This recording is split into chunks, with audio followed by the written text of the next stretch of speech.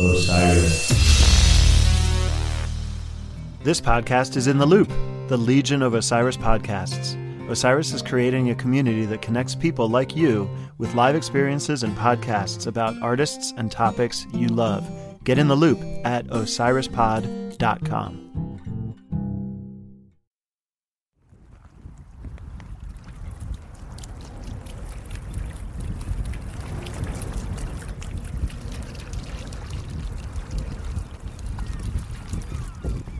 Hello, diggers. Welcome to episode 13 of the Rock and Roll Archaeology Podcast. Christian Swain here, and I am at the Waldo Point Marina in Sausalito, California. There is a rock and roll history in this town, a beautiful houseboat community fronting Richardson's Bay, just across the Golden Gate Bridge from San Francisco. More about that in just a minute. First, some backstory. Sausalito has a wonderful, quirky history going back about 200 years, but we will start with the Beat era in the early 1950s. Now, during World War II, the Sausalito waterfront had been a shipyard that built merchant craft in support of the war effort. At the end of the war, the shipyard shut down, but the big industrial buildings left behind made terrific artist lofts, a combination living and working space, and the rent was dirt cheap. Throughout the 50s, Sausalito's low cost of living and bohemian freewheeling atmosphere attracted artists, writers, musicians, or folks who just like being on the water and off the beaten path. The now famous Sausalito houseboat community started here during those years. By the mid-60s, Sausalito was becoming gentrified, a nice little euphemism for really expensive. But it retained plenty of funky local flavor. Today, about 400 houseboats line the docks here. In 1967, Bill Graham bought one, anchored here at the Waldo Point Marina. By then, Bill was doing very well indeed as a concert promoter and producer. He could afford it. A quick little aside, we've got a Deeper Digs in Rock episode coming up that will profile Bill Graham in depth. Bill's a big kid on the block here in the Bay Area. Actually, Bill Graham's a big kid on just about any block in the rock and roll world. All right, back to Sausalito, 1967. After witnessing Otis Redding's thrilling breakout performance at Monterey Pop, Bill offered up his houseboat to Otis for a mini vacation. A few days of chilling out West Coast style was a welcome respite from the rigors of the road. For 5+ years, Otis had been tearing it up with the touring, but so far he had enjoyed only modest chart success. His song Respect hit number 1 in 1967, but that was Aretha Franklin's version. We can be certain Otis gladly cashed the royalty checks, but just the same, he was ambitious, a real worker, and the lack of a hit record bothered him. He liked that stuff he'd been hearing lately from the Beatles, from Bob Dylan, unconventional song structures, storytelling. He wanted to try some of that, put his own stamp on it. A little quiet time to write. That's what he needed. Sitting in the morning sun, I'll be sitting when the evening comes, watching the ships roll in, and then I'll watch them roll away again. Yeah, I'm sitting on the dock of the bay, watching the tide roll away. Ooh, I'm just sitting on the dock of the bay, wasting time. I left my home in Georgia, headed for the Frisco Bay, 'cause I've had nothing to live for, and look like nothing's gonna come my way. So I'm just gonna sit on the dock of the bay. This podcast is intended to be education and commentary. It'll discuss adult themes and may use some coarse language.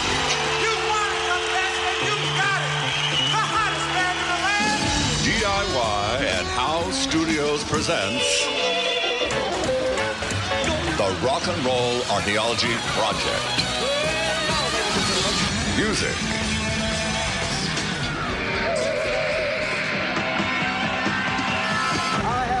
Culture.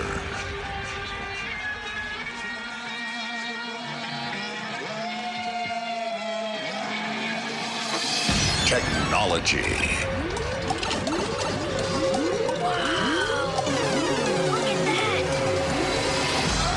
And rock and roll.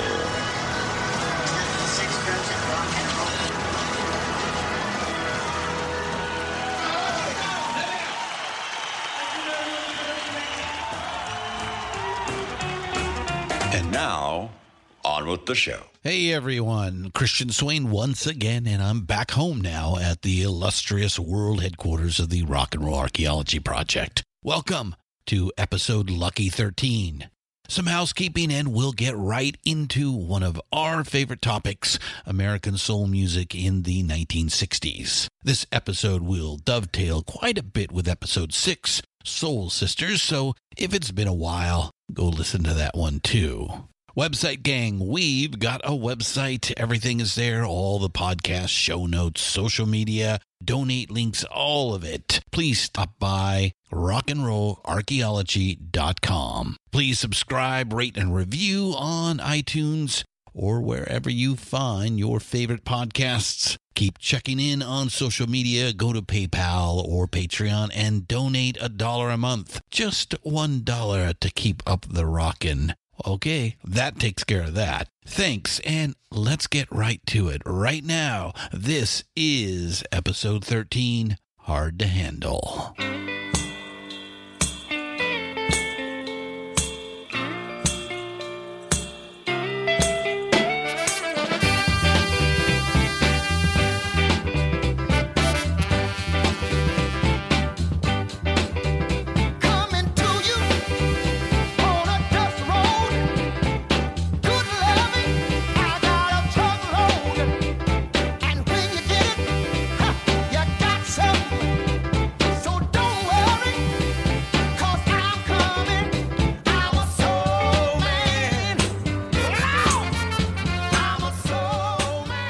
Open at 926 East McLemore Avenue on the south side of Memphis, Tennessee. There's a new building here these days. It's the home of the Stax Museum of American Soul Music.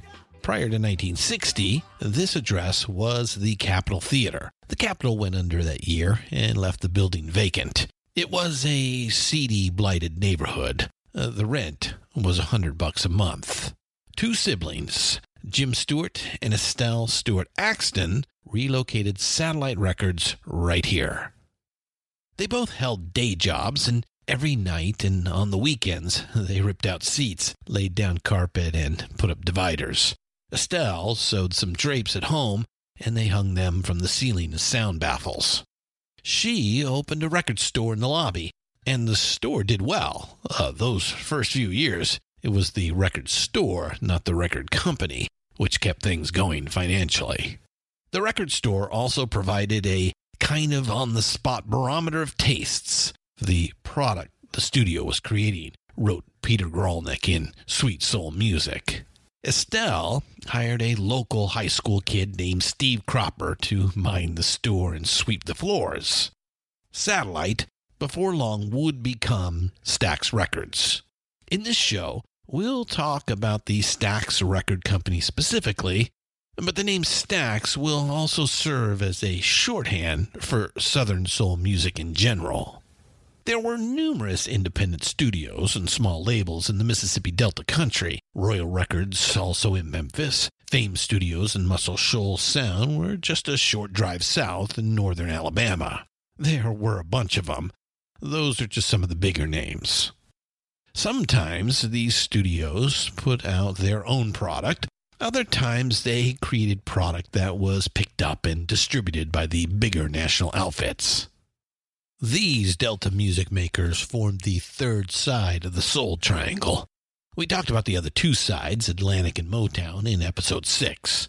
Atlantic artists tended to be polished, mature, and eclectic, very New York City. Atlantic releases were also some of the best engineered recordings in the world, thanks to their resident whiz kid behind the mixing console, Tom Dowd.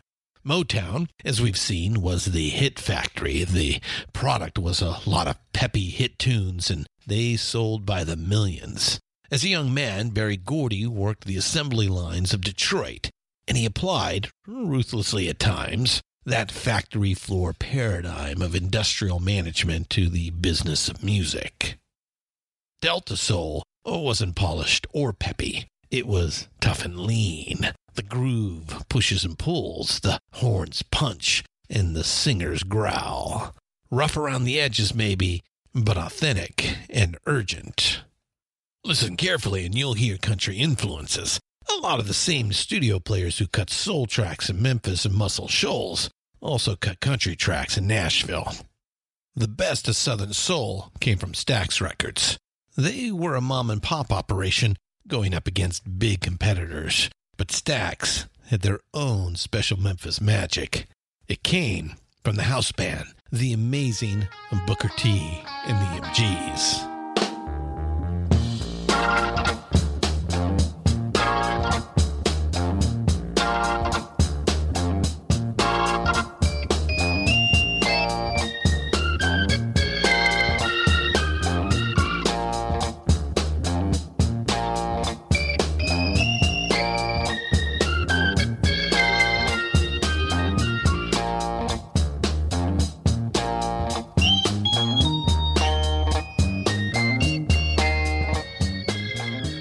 In 1960, Booker Taliaferro Jones Jr., son of a high school science teacher, just 16 years of age, got a chance to cut class at school and cut a track at Stax. Booker takes up the story himself from his foreword to Robert Gordon's 2013 book, Respect Yourself, Stax Records, and the Soul Explosion.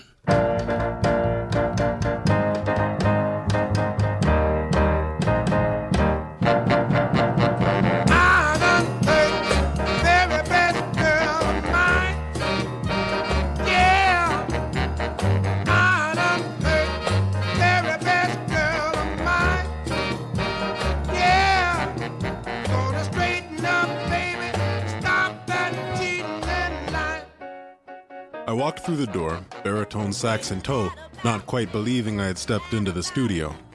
Before I knew it, I had my horn out, and I was standing in the middle of a room of musicians. They played a short excerpt of the song and asked if I could think of an intro. From out of the bell of my horn came the opening notes of 'Cause I Love You, and the rest of the band picked up the opening bars. The tape was rolling, and my career as a session musician had begun. In lieu of a morning algebra class at nearby Booker T. Washington High School. That song, 'Cause I Love You, put Stax on the map, and the place became my home away from home. 'Cause I Love You made only a modest dent in the charts, but it was the first successful, profitable track cut at the new facilities on McLemore Avenue. Jim Stewart quit his day job at the bank to manage the record company full-time. 4 years earlier, Estelle Axton mortgaged the family home to buy the recording equipment. The proceeds from 'Cause I Love You allowed Estelle to pay off that note. 'Cause I Love You also grabbed the ear of Jerry Wexler at Atlantic, who decided to take a closer look at this outfit in Memphis. Wex set up a national distribution deal with Jim and Estelle and brought Tom Dowd down to Memphis. Tom brought in a 4-track tape machine, revamped and upgraded the electronics in the control room, and taught modern recording techniques to Jim Stewart and his staff. Most important to our story, that recording session marks the moment when a couple of teenage musical prodigies, keyboardist Booker T. Jones and guitarist Steve Cropper, remember the kid Estelle hired to staff the record store out front? Anyhow, at the 'Cause I Love You session, Crop and Booker went from acquaintances to lifelong friends and musical collaborators.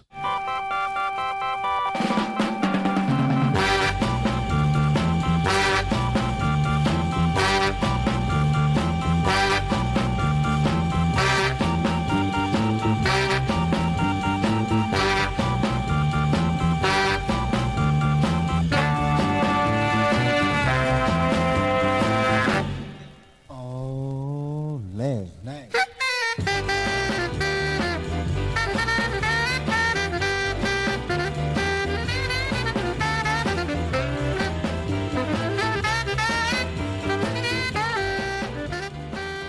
That's the second hit, Last Night by the Marquis, a sax-driven instrumental that hit number 3 on the pop charts in 1961. It was the first million seller for Satellite Records, and it features Booker T on the keys and Crop on the guitar. When Last Night made it out to California that summer, Jim and Estelle got a cease and desist letter from an LA company that also went by the name of Satellite Records.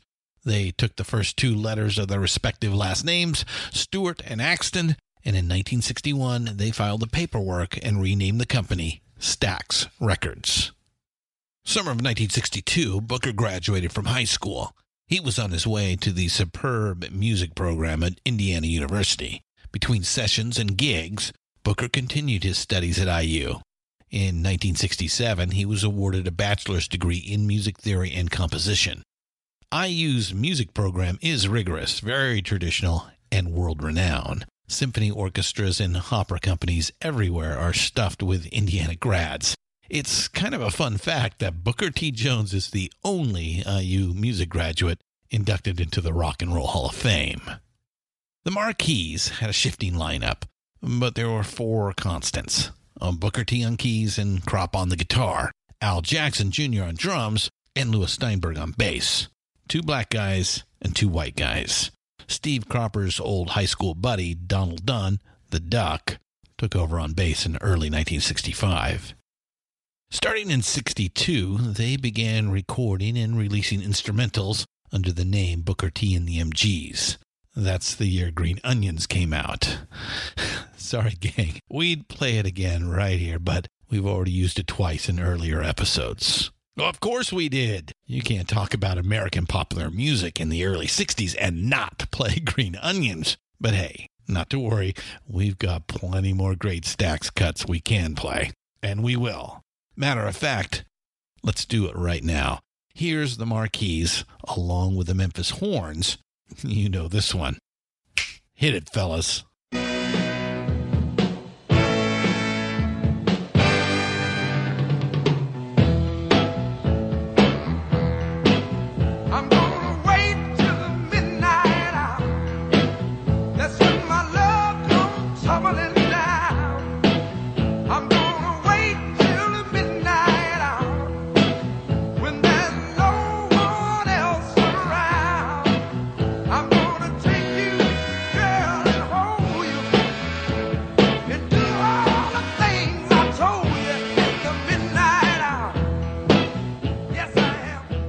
Wilson Pickett recorded that at Stax. Steve Cropper helped him write and arrange it. Not long after that, Wilson went down to Muscle Shoals, Alabama, and cut tracks with the Swampers. We met them back in episode 6. His smash album on Atlantic, The Wicked Picket, released in early 66, was 1/2 Memphis, 1/2 Muscle Shoals. The Memphis Horns, anchored by Wayne Jackson and Floyd Newman, are heard from here. They were integral to the sound, especially for Otis Redding, as we shall soon see. Throughout the 60s and into the early 70s, the Marquis and the Memphis Horns played together on almost every Stax hit. The Marquis brought the churnin', burnin' funk underneath, while up on top, the Memphis Horns gave the songs punch and some radio-friendly gloss. Here's another one. This time, it's Otis taking the mic.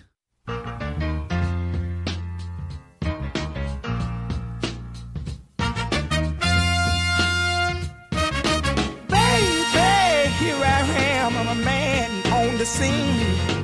I can give you what you want, but you got to go home with me. I forgot some good old love, and then I got some in store. When I get through throwing it on you, you got to come back for more. Boys and things will come by the dozen, but that ain't nothing but drugstore loving. Pretty little thing, let me light your count, cause mama, I'm sure hard to hell and now, yes, around. Gospel-trained singers and young musicians steeped in country and rhythm and blues were creating a new kind of personal expression in Memphis and nearby Muscle Shoals, Alabama.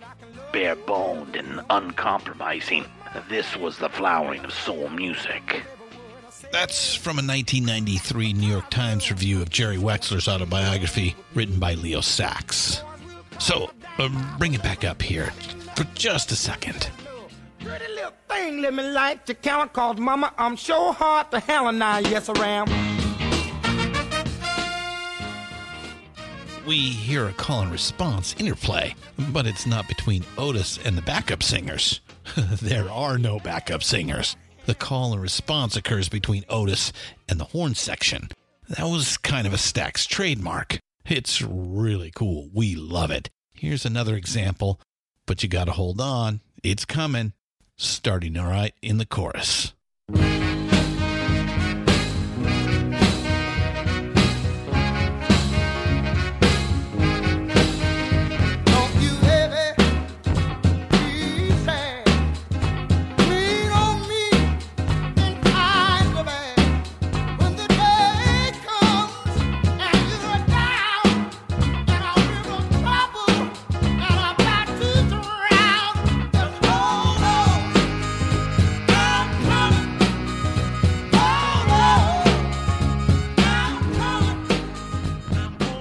We'll assert something right here.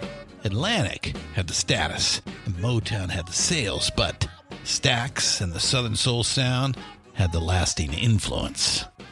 So we'll skip ahead 25 years and play an all-time favorite of ours. It's not by a Stax artist, but it will hammer home the point. And I do mean hammer it home. So, it's 1986, an established British artist, a huge fan of the Stax sound growing up, wants to pay tribute to his heroes.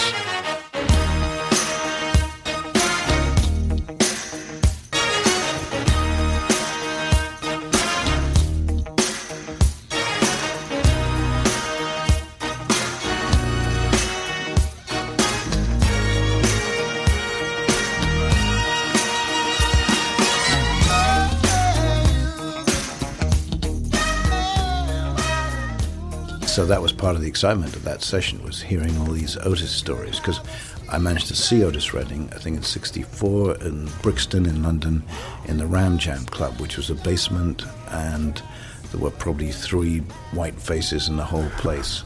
And it was still, to this day, my favorite ever gig.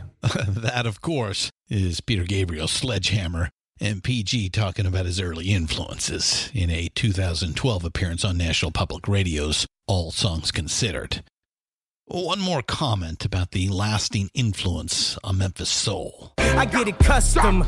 You a customer. You ain't custom to going through customs. You ain't been nowhere, huh? And all the ladies in the house got them showing out. I'm done. I hit you up, man. Nah. Welcome to Havana. Smoking Cubanos with Castro and Cabanas. Via Mexico.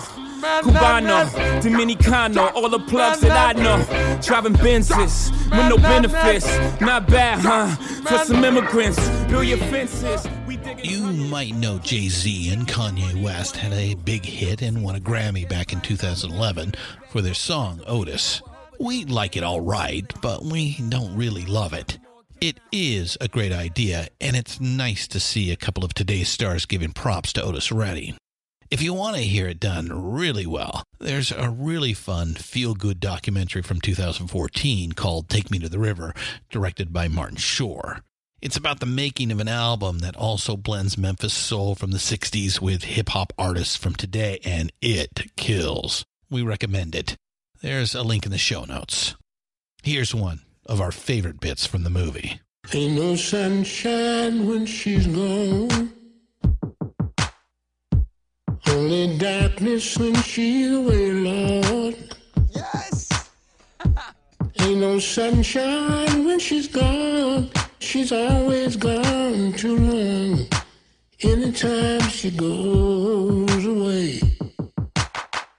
You do it, you got it. Chill. Last night I was thinking about you. Hit your phone, let you know I ain't forgot about you. I remember when I couldn't live without you. Now I can't live with you, no around you.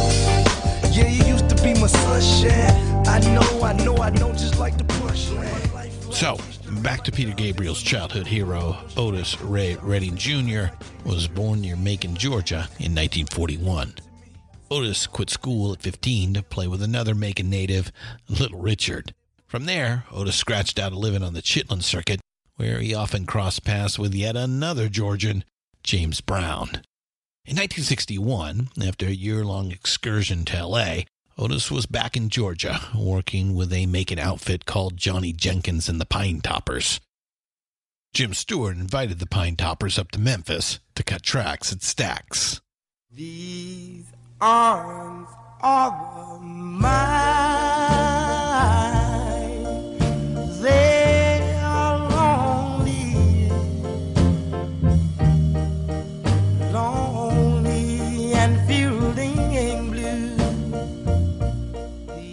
Otis was a backup singer / roadie / driver for the Pine Toppers.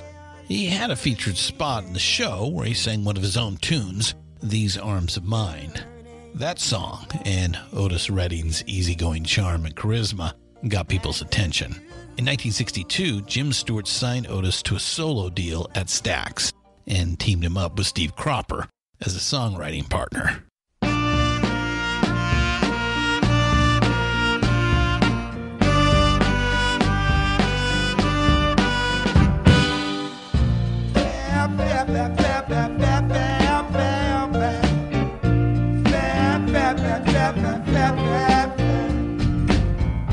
I keep singing them sad songs, y'all. Sad songs is all I know.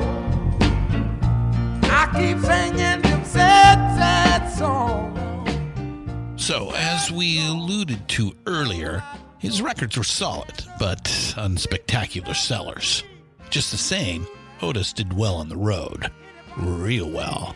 By the time we get to 1966, he's a millionaire, bringing in $25,000 a week or more when he was on the road, which was just about all the time. That was big money in 1966. Hell, that's good money even today. Otis dressed sharp, and he loved his Cadillacs. But off the road, he lived quietly.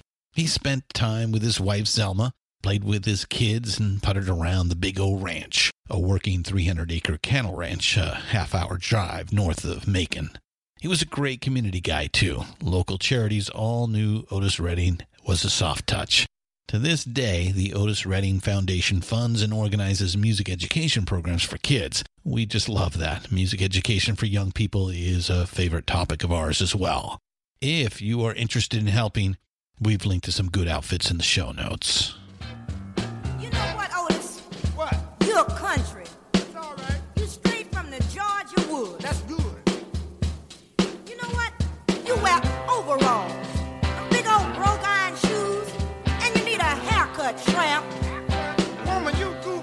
Ooh, I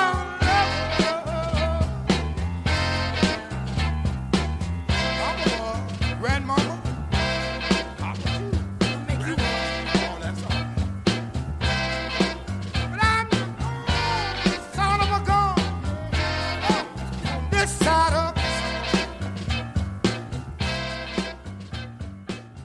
He liked to poke fun at himself in his aw shucks, hayseed ways. But Otis was very shrewd indeed about his business affairs, and he had a very capable, loyal manager in Phil Walden, a fellow Maconite who'd been with him from the very beginning. He had put plenty of singles into the top 40, but not once had he cracked the top 10. And when Aretha Franklin took his song Respect and turned it into a worldwide smash, well, that lit a fire under Otis Redding. He put Phil Walden and the folks at Stax on a mission. Get me that crossover shot. Get me in front of some new audiences and let me show these kids what Otis Redding can do. It started in London, went on to the Whiskey A Go-Go in Hollywood, on up to the Fillmore West in San Francisco, and finally to the Monterey Pop Festival in the early summer of 1967. This is the love God, right? We all love each other, don't we? Am I right? Let me hear you say yeah now. All right. I've been loving you too long to stop now.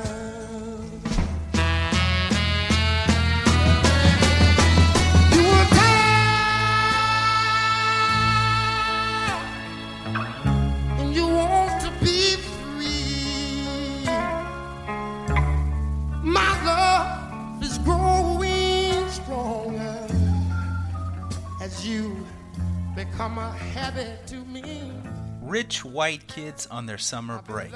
He had to convince people who were not necessarily in the soul audience, the soul market, that he was a great entertainer.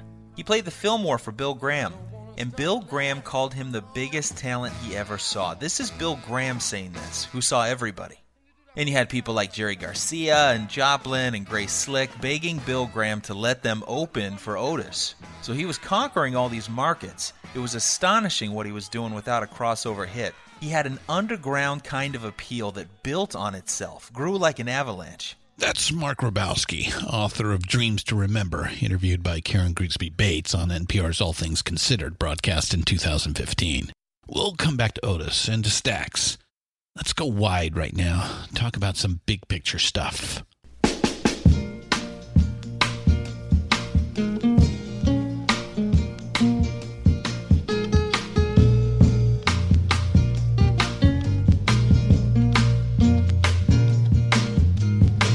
Everything I do gonna be funky from now on. Yeah. Everything I do gonna be funky from now on. Just to be myself and do my thing. A little soul can't do no harm. Yeah. Everything I do gonna be funky from now on. Yeah. Everything we do gonna be funky. And from the perspective of a fan, we admit it, we own it, we are starry-eyed romantics, fanboys and fangirls. We also like to believe we are thoughtful people. And it has occurred to us, you can't really separate what's going on in art from what's going on in society at the time, or vice versa.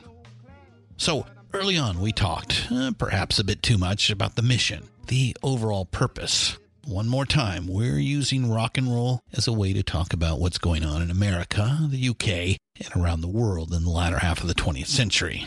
An ambitious undertaking, and we're giving it our best effort. So, all of this is to say, we feel like we need to do a little summing up right here, provide some context. So here goes. During the 1960s, or more accurately, starting around 1963, a cultural revolution shook America's social structure to its very foundations. Long-held social and political norms were questioned, and a counterculture began to emerge. In many ways, this emerging counterculture was nothing new. We brought that up too. For a long time, it had been churning away beneath the surface. But starting in 63, things really picked up speed. And while all this disruption and change was thrilling to some, it was deeply unsettling to others.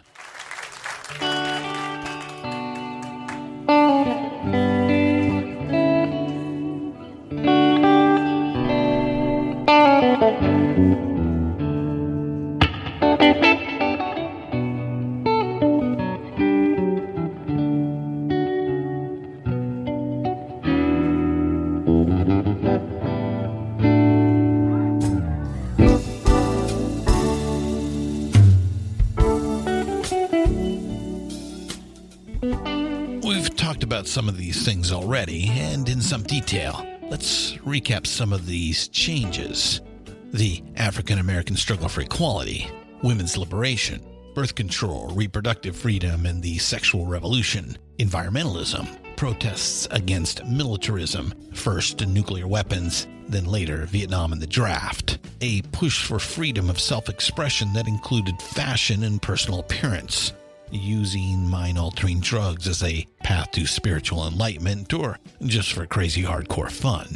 The beginnings of the movement for LGBT equality, bold and increasingly unfiltered offerings in theater, cinema, and television, and of course, our topic, this new music that speaks to and about all of these things and more. Some of these streams, like the civil rights movement, were campaigns, deliberate, planned out, and strategic. Others were more diffuse and spontaneous, and all of these streams are still with us. Taken together, they add up to a tidal wave of change. Wherever you may stand, however you may feel about it, this wave of change forever altered how Americans see and hear themselves, and how we see and hear each other. So, zeroing in a little bit, in episode 6, we talked about the intertwined symbiotic relationship between the music of Black America and the civil rights movement during the 1960s. We also talked about collaboration and cooperation between Black and white musicians and Black and white audiences. When we talk about this interplay of race and music and the crossovers that occurred in both directions, it's more than a discussion about style or genre. It's essential to the story. It is the story. The more we learn about it, the more we have to conclude our old friend Sam Phillips at Sun Records in Memphis was dead right in 1956. Sam said, quote, "If I could find me a white singer with that Negro sound," unquote. If he could just do that, why, old Sam could make $1 billion. Okay, he didn't make $1 billion, but Sam did just fine. And he made Elvis Presley the first rock superstar. And then, up in Chicago, Leonard Chess proved that a black hillbilly, Chuck Berry, could cross over from the other direction. Speed up the blues, put in some sly country storytelling, and slam home the backbeat. In the late 50s, Elvis and Chuck crossed over, and it changed the whole damn world. We think so. But then again, we are just starry-eyed fanboys and fangirls. So, just half a decade after Elvis and Chuck, in the mid-60s, there is still a lot of very fertile crossover. These new blends in music reflect back on what's going on in the larger society. This was especially true with this gigantic new generation of young people, the baby boomers, who were less burdened by racial prejudice than their parents were. Things were changing. People were coming together, and songs like Dancing in the Streets by Martha Reeves and the Vandellas provided a happy and hopeful soundtrack. Expressions of hope and happiness, fun and togetherness. It pleases us to talk about these things. But it's not the whole story. There are other forces at play. People can be brought together, and people can be torn apart. Come round by my side, and I'll sing you a song. I'll sing it so softly it'll do no one wrong. On Birmingham Sunday the blood ran like wine, and the choir kept singing of freedom.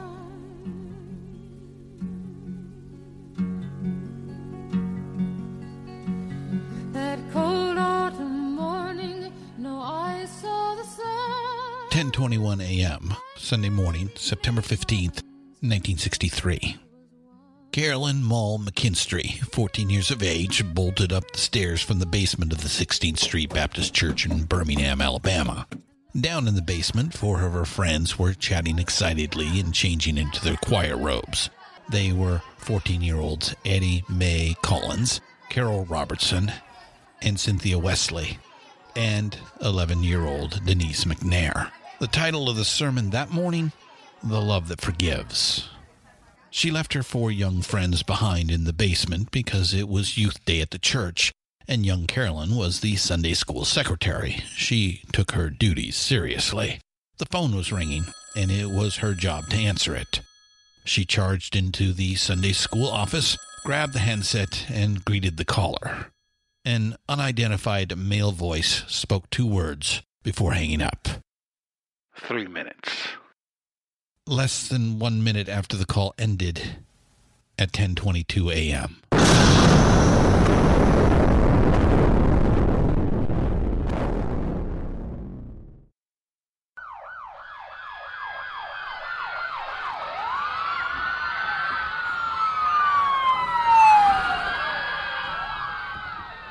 A thunderous explosion.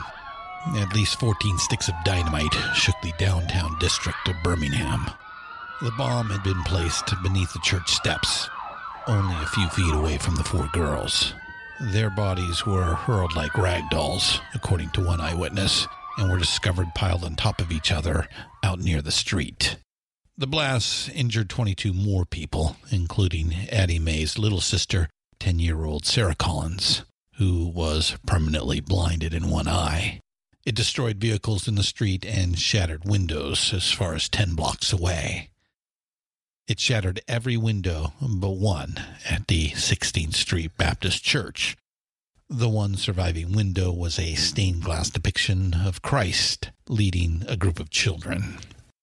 This is Taylor Branch from his Pulitzer Prize-winning book, Parting the Waters.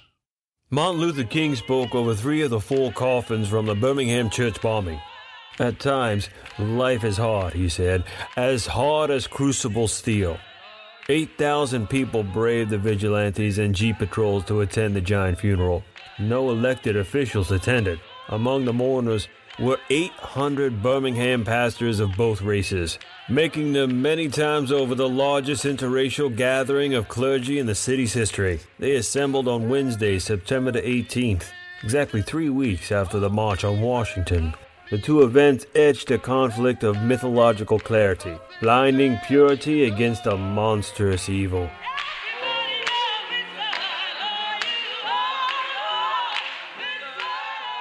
And the choirs kept singing of freedom. We'd like to tell you this act of monstrous evil and the international shock and revulsion it inspired galvanized America to move quickly and make real progress on civil rights. There was progress, yes, and that progress should be celebrated. But it came slowly and at a terrible price. The hatred and the murder continued. Decades went by before any of the 4 men who conspired to murder these 4 little girls, men who were known to both local and federal law enforcement. It was decades before any of them served a single day in prison. Justice delayed is justice denied, in the words of Dr. King. And this delay, this denial of justice for these 4 little girls, prompted another response to Birmingham Sunday. A new, militant strain of African-American resistance started to make itself more widely heard and more widely felt. Since self-preservation is the first law of nature, we assert the Afro-American's right to self-defense. The Constitution of the United States of America clearly affirms the right of every American citizen to bear arms. And as Americans, we will not give up a single right guaranteed under the Constitution. The history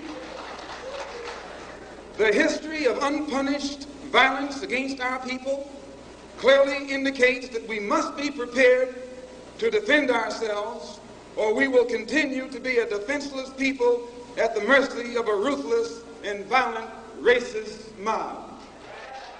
Much of white America thought of Malcolm X as a demagogue, a dangerous man, but he was just speaking plainly about what confronted his people at the time.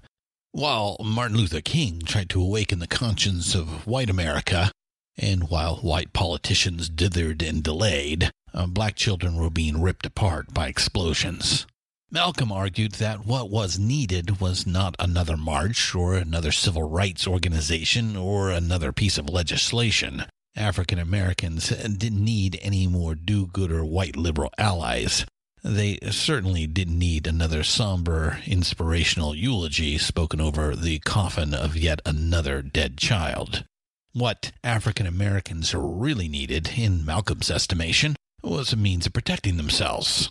If it's in self-defense, Malcolm X would often say, I don't even call it violence. I call it intelligence. So there was another response to Birmingham Sunday, to all of the unpunished atrocities committed by Southern white supremacists in those years. The Black Power movement began, and it started to grow quickly in size and influence.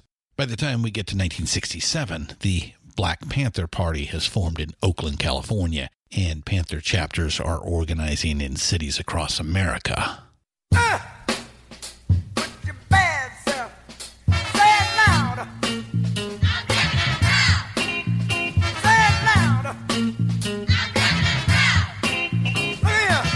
Some people say we got a lot of malice. Some say it's a lot of love.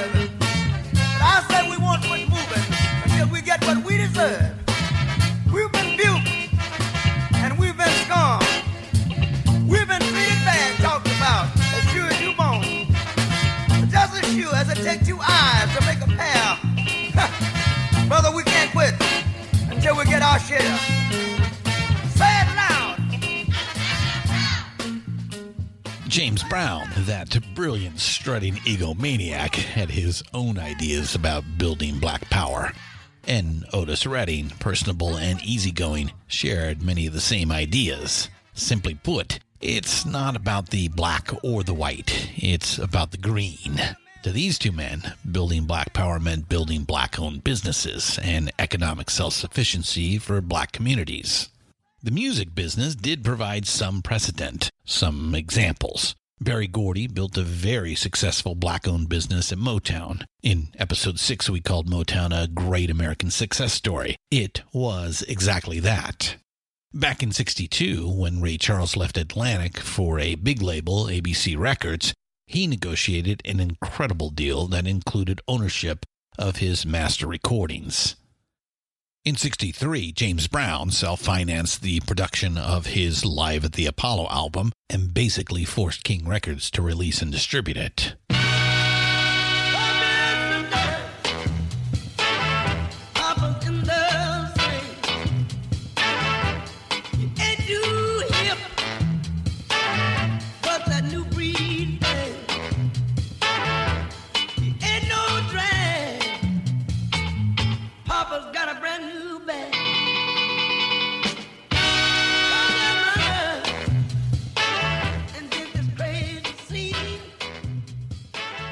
But these were outliers, notable exceptions. For the most part, black musicians worked for white record company owners. Now, white record company execs like Jerry Wexler Atlantic or Jim Stewart and Estelle Stewart Axton at Stax, these were good-hearted, fair-minded people. We are not suggesting otherwise. But even as this tidal wave of cultural and political change was sweeping the land, the basic power dynamic in the recording industry was the same as it ever was. A white owner, a black employee. Something had to give. Black power advocates demanded greater opportunity for African Americans in the record industry and called for more black ownership of soul and other black identified genres. This stance corresponded to a larger black capitalist ideology that called on African Americans to take control of the resources and markets that affected their communities. That's Charles L. Hughes, an academic and the author of Country Soul, Making Race and Making Music in the American South, published in 2015. We'll give Professor Hughes the last word on the subject and get back to the story. I've got dreams to remember. I've got dreams to remember.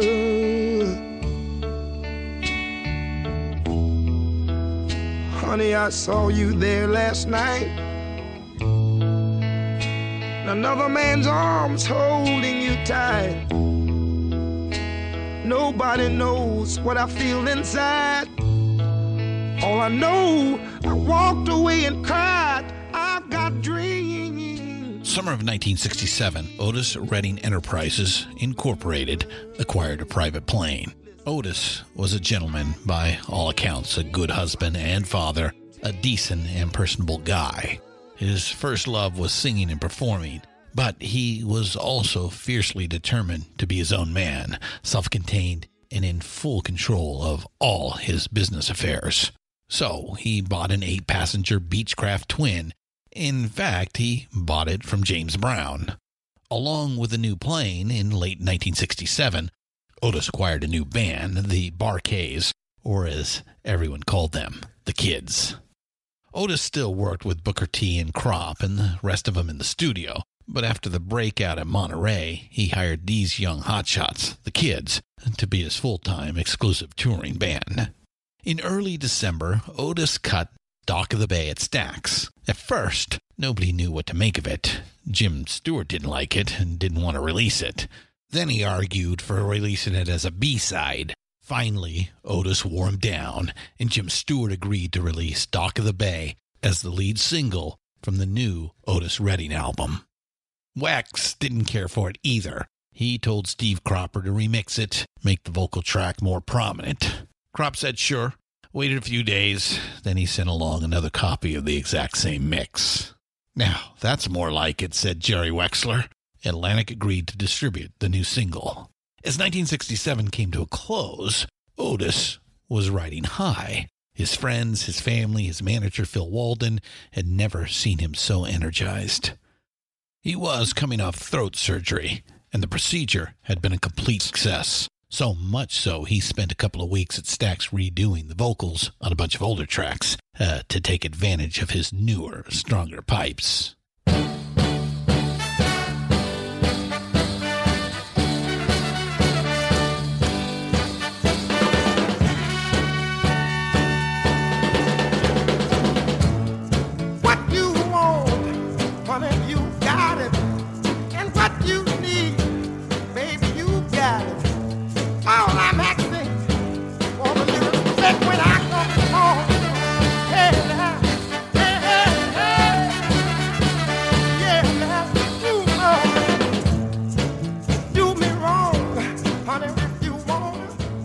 New set of pipes, new band, new plane, an innovative new single just about to drop. People were going to be talking about Otis Redding in 1968. Big changes were on the horizon for the industry, too.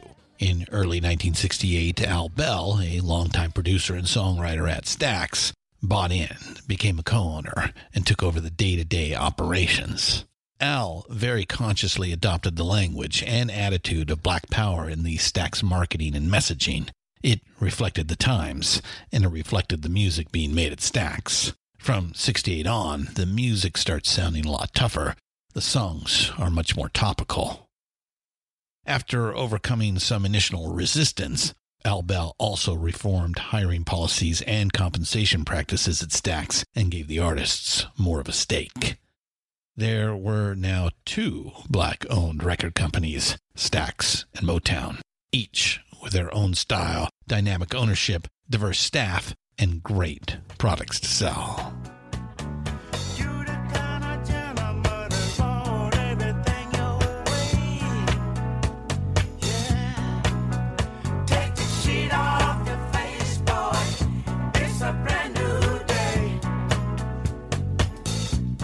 Respect yourself.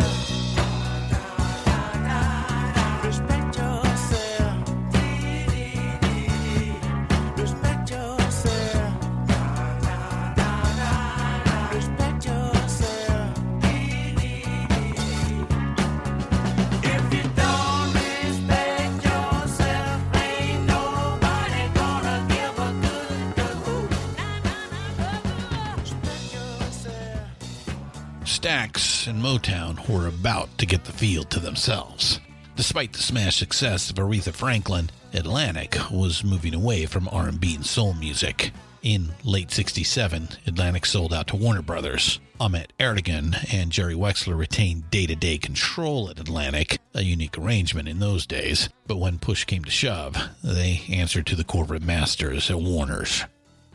Ahmet Ertegun was the founder of Atlantic, Jerry Wexler's senior partner, and we will get to know Ahmet a little bit in a future episode. What's important to today's story, Ahmet was looking elsewhere for talent, and he had been for some time, towards L.A. and London.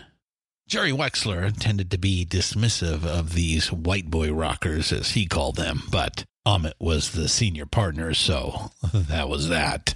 Wex figured he could live with it. Even with the new direction, Atlantic still had Aretha Franklin and Wilson Pickett on the roster. And thanks to that deal he'd made early on with Stax, Atlantic would soon press and distribute the new Otis Redding album.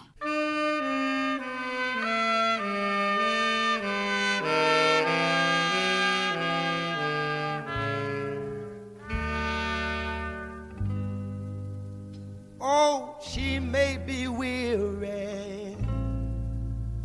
Them young girls, they do get wearied wearing that same old shaggy dress, yeah.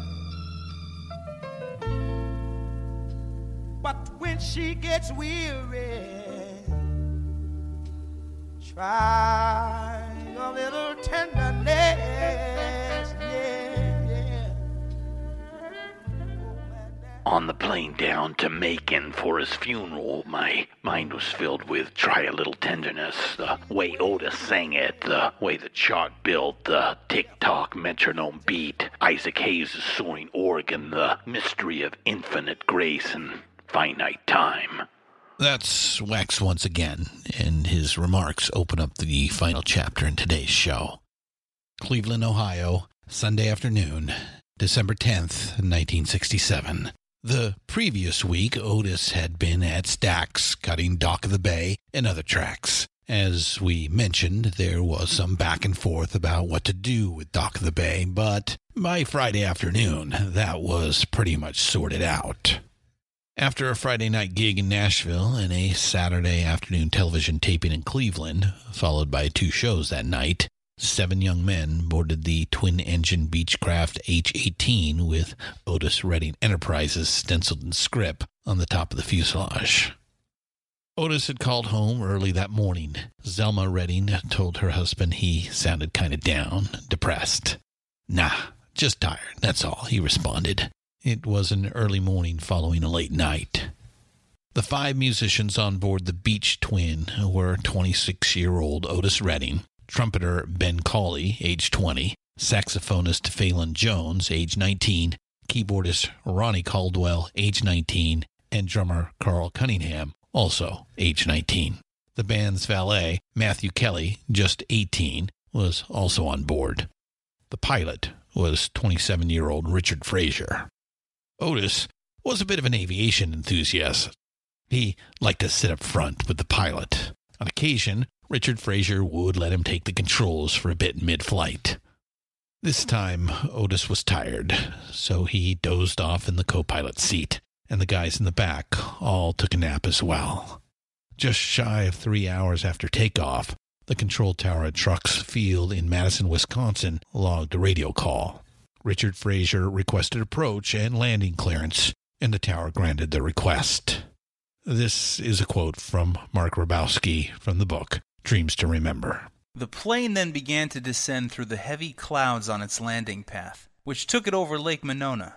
To get to the airport, the plane would have to clear the lake and make it 4 more miles over land. Hearing nothing more from Fraser, the tower kept trying to communicate with him, but his radio had died en route, part of a fatal power failure in the plane. On the radar screen, the plane was a blip 4 miles from the runway.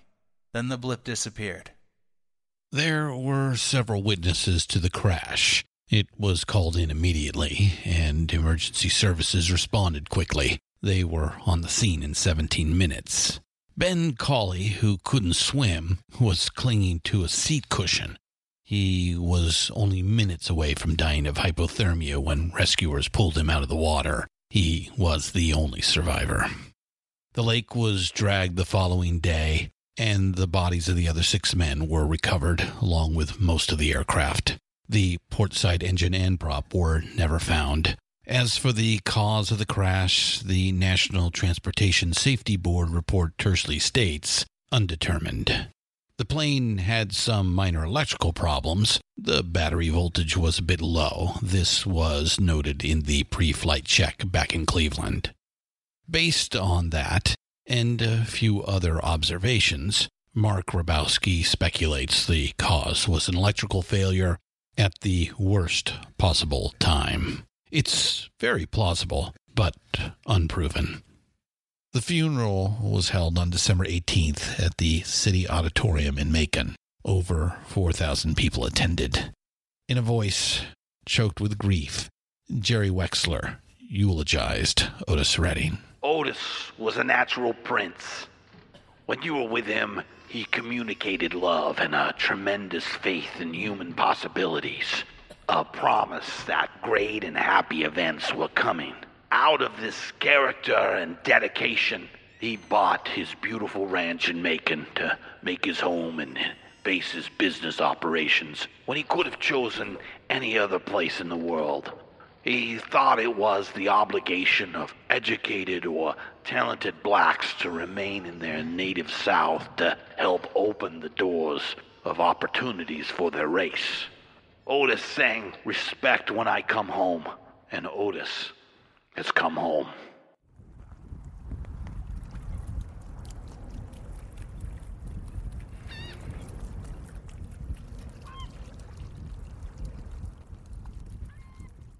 sitting on the dock of the bay, watching the tide roll away.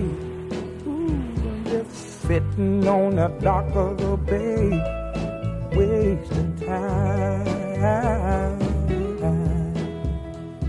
I left my home in Georgia, headed for the Frisco Bay. 'Cause I've had nothing to live for, and look like nothing's gonna come my way. So I'm just gonna sit on the dock of the bay. What eluded Otis Redding in life, he accomplished after his death. Dock of the Bay hit number 1 on the Billboard charts in early 1968. It was the first posthumously released number 1 song in history. Look like nothing's gonna change. Everything still remains the same. Stax Records almost went under that year. Sales of Otis Redding's back catalog jumped, but Stax saw little benefit from it. Atlantic owned the distribution rights, and Atlantic now belonged to Warner Brothers. Stax survived the blow and found their feet, and went on to have a second act. More about that, and much more to say about American soul music in later episodes. Come on back. As for me, right now, I'm going to walk on down to the waterfront, watch the ships roll in, and watch them roll away again. I'm Christian Swain, and this is the Rock and Roll Archaeology Podcast. Thanks for stopping by. See you next time.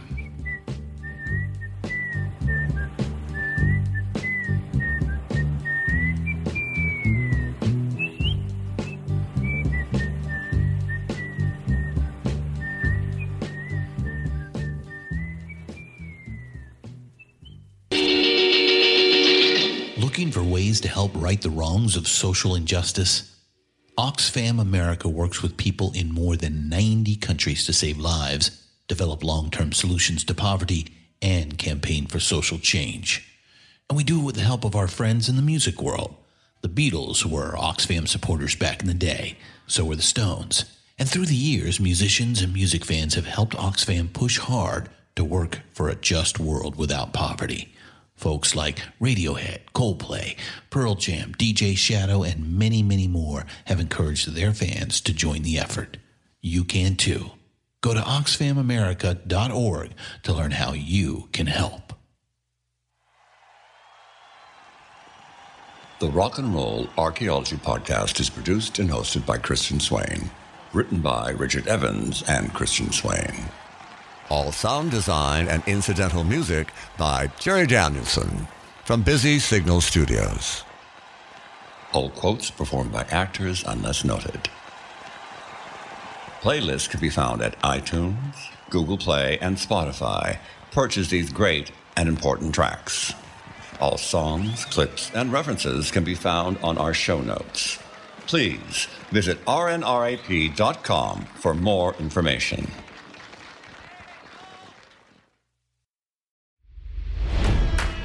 It's NFL draft season, and that means it's time to start thinking about fantasy football. FantasyPoints.com features industry-leading experts and prognosticators using proprietary hand-charted data to help you score more fantasy points. FantasyPoints.com is the place to go for whatever kind of fantasy football you play. Whether you play fantasy football, daily fantasy sports, or do a little bit of everything, Fantasy Points has the meticulously researched content to guide you to victory. And why wait for the fall? Fantasy Points also covers the new spring football league, the UFL. Join the guru, John Hansen, Scott Barrett, Joe Dolan, and other massive names in the fantasy football universe with an exclusive offer. Use code Pantheon for 15% off any Fantasy Points package, including the all-in package, with access to every article, tool, and data nugget that Fantasy Points has to offer. That's FantasyPoints.com and code Pantheon for 15% off at Fantasy Points. FantasyPoints.com, code Pantheon. Score more fantasy points.